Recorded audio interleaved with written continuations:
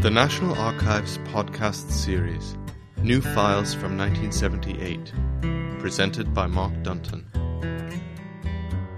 This release of high-profile records from 1978 has been the result of a huge collective effort between the National Archives and key government departments. Comprising nearly 1,000 boxes and over 5,000 records from No. 10, Cabinet Office, and the Foreign Commonwealth Office, these 1978 files provide a fascinating insight into the thinking of key players 30 years ago. By increasing our understanding of the past, you see throughout history many reoccurring themes, for example, concerns about immigration, defence cuts, and economic crisis. It is the National Archives' key role to work with government departments to manage their information from the moment it's created to its transfer and release into the public domain, and to preserve it for future generations. The remarkable stories of 1978 we've discovered are a testament to this work, and a selection of the files are available to download for free from our website until the end of January. Here's Mark Dunton, contemporary historian, to explain more. In some ways, 1978, up to the late summer, had been a period of relative calm for James Callaghan's Labour government. Inflation had been brought down to just under 8%, and it had peaked at 27% a couple of years before, and the economy appeared to be in recovery. But then the government ran into political difficulties when its 5% guideline for pay increases was rejected, first by the TUC and then by the Labour Party conference. The Ford workers went on strike in September, and the Winter of Discontent, as it became known, began in December, with further industrial action taken by the oil tanker drivers. Now, the government were faced with the possibility of petrol stations drying up, and they were worried that essential supplies may not be able to get through to the parts of the economy that needed it. So, the government prepared Operation Drumstick, which was a plan for using troops to take over from the tanker drivers, and they thought about declaring a state of emergency. The strikes then became widespread in the public sector in January and February 1979, and these had a huge impact on the general election of May 1979, which saw Margaret Thatcher's Conservative Party sweep to power. So it can be argued that 1978 saw the unravelling of the post-war consensus, of the Keynesian approach to having the state intervene, an approach based on conciliation and compromise, and then the beginnings of a sea change which resulted in the Thatcher Revolution. The files are interesting because they show that actually many people in government, or some people in government, saw trouble coming from quite a long way off. For example, Bernard Donoghu, who was a chief advisor to Jim Callaghan, says as early as December 1977, he records, "Of course, 1979 is still a long way off. However, even at this early stage, it is possible to see that several problems might develop in early 1979. Certainly, Jim Callaghan is receiving quite a lot of information saying things seem to be pointing to an election in 1978. Things seem to be looking best to go to the country in the autumn of 1978. In another file, David Lipsey, who is an advisor to Jim Callaghan, writes on the 5th of October, "Politically, abandoning 5% will be embarrassing.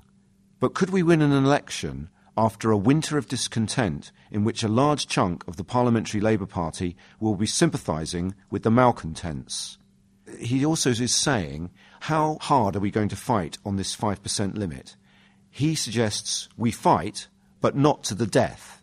This is an interesting set of remarks because it appears to be the first mention of the phrase Winter of Discontent by a government official, the first person perhaps to coin that, certainly in government circles, in October 78, before the real trouble gets underway. Many historical commentators have wondered exactly why James Callaghan deferred the decision for a general election in 78. And the files are very interesting because they reveal some of James Callaghan's thinking about this. Now, there is a fascinating note by James Callaghan in a file which is all about the forward thinking about the year ahead. And at a particular meeting on the 19th of September 1978, James Callaghan writes down his thoughts during the meeting that he's having with his advisors. And he writes, "I've been written off more times than I care to remember." And he then starts to list all the times that he feels he's been written off by the press and by other commentators. So he says, in March 1976, they said an election in the autumn. At October 76 conference, I had delivered my best and last speech as PM. He goes on to mention all the other occasions very precisely, one after the other. And then he concludes, then they decided they would fix the election date for October 78.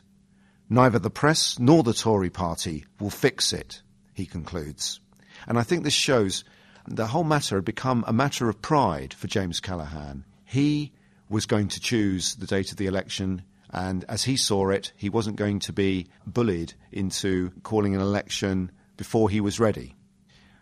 There's another file which reveals that James Callaghan certainly saw the conquest of inflation and sticking to a strict wages policy as crucial, and that he would prefer to fight that battle during the winter, hope to win it, and then go to the country.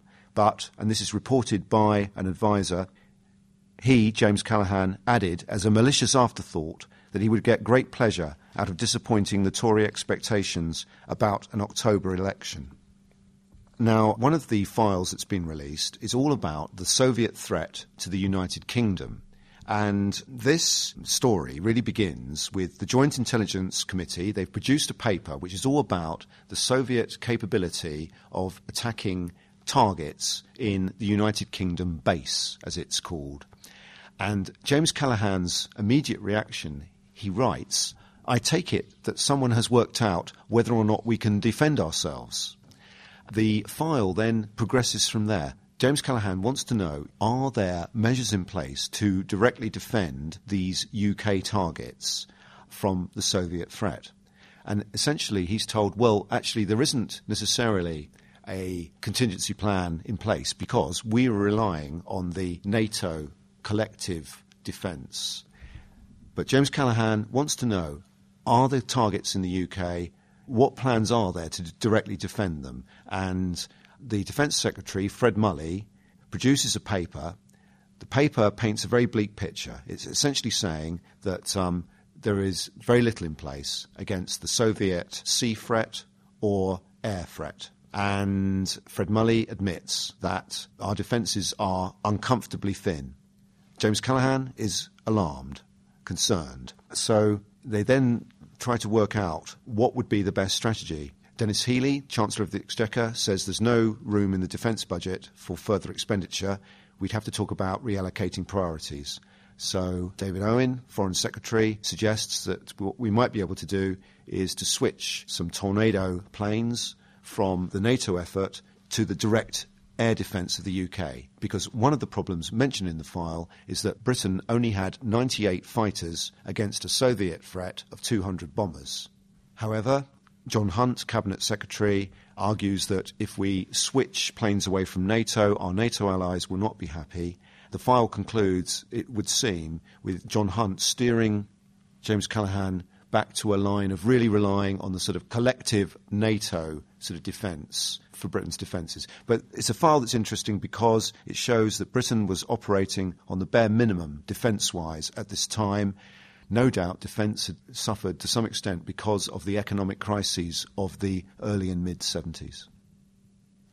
Margaret Thatcher is certainly mentioned in the files. Of course, at this time she was leader of the opposition, though having an increasing impact on the British political scene. There is a most entertaining file which concerns an event to commemorate 50 years of women getting the vote. In 1928, women were accorded the same voting rights as men, and it's decided to hold a sort of celebratory event 50 years on in 1978. So an exhibition is set up in Westminster Hall, and Lady Burke is put in charge of all these celebrations, but the government starts running into certain difficulties, and the first of these is that there is a bit of a internal argument about whether or not Margaret Thatcher should be allowed to speak at the event. Files reveal that James Callaghan was plainly unhappy about her speaking at the event, and to some extent this is obstructed.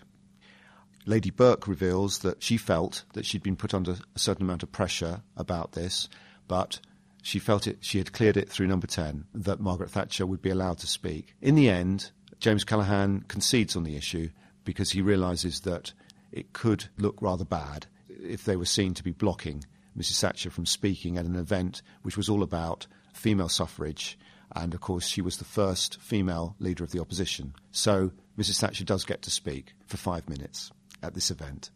But then the second problem is that Lou Grade, the entertainment mogul, has decided to put on a big show at the London Palladium, a special gala event to commemorate 50 years of women getting the vote with a whole host of female stars.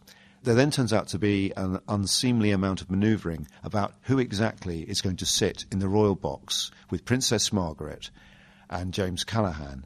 And notes on the file reveal that James Callaghan was absolutely adamant that Mrs Thatcher was not going to get into the royal box. And an advisor reports this, Jim Callaghan saying, on no account is Mrs T going to get into the royal box. The matter then seems to exercise the minds of officials quite a good deal. For example, Ken Stowe, who was James Callaghan's principal private secretary, says that, as he understood it, with Princess Margaret in the royal box and with yourself and Mrs Callaghan and perhaps somebody else as well, there would be no room for anybody else. He says, this is still being looked at, but I think with a mixture of sweet reasonableness and low cunning, we should be able to fix it. When it does come to the Palladium show on the 2nd of July, the royal box actually contained Princess Margaret and a lady-in-waiting, Lord and Lady Grade, and James Callaghan and his wife. And Mrs Thatcher was presented separately to Princess Margaret in an anteroom behind the box. So that was how that was resolved. But perhaps shows something about the attitude of James Callaghan towards Margaret Thatcher at this time. Of course, 1979 was to be a watershed year, really a sort of break in the post-war consensus, because the Winter of Discontent had a huge impact on the general election of 1979, and the government lost a vote of confidence. A general election was called, and in May, Margaret Thatcher's Conservative Party comes to power, and as I say, that is a story for another time, but it was a very significant year in the post-war history of Britain. This event was recorded live on the 18th of December 2008 at the National Archives, Kew. This podcast is copyright the National Archives. All rights reserved.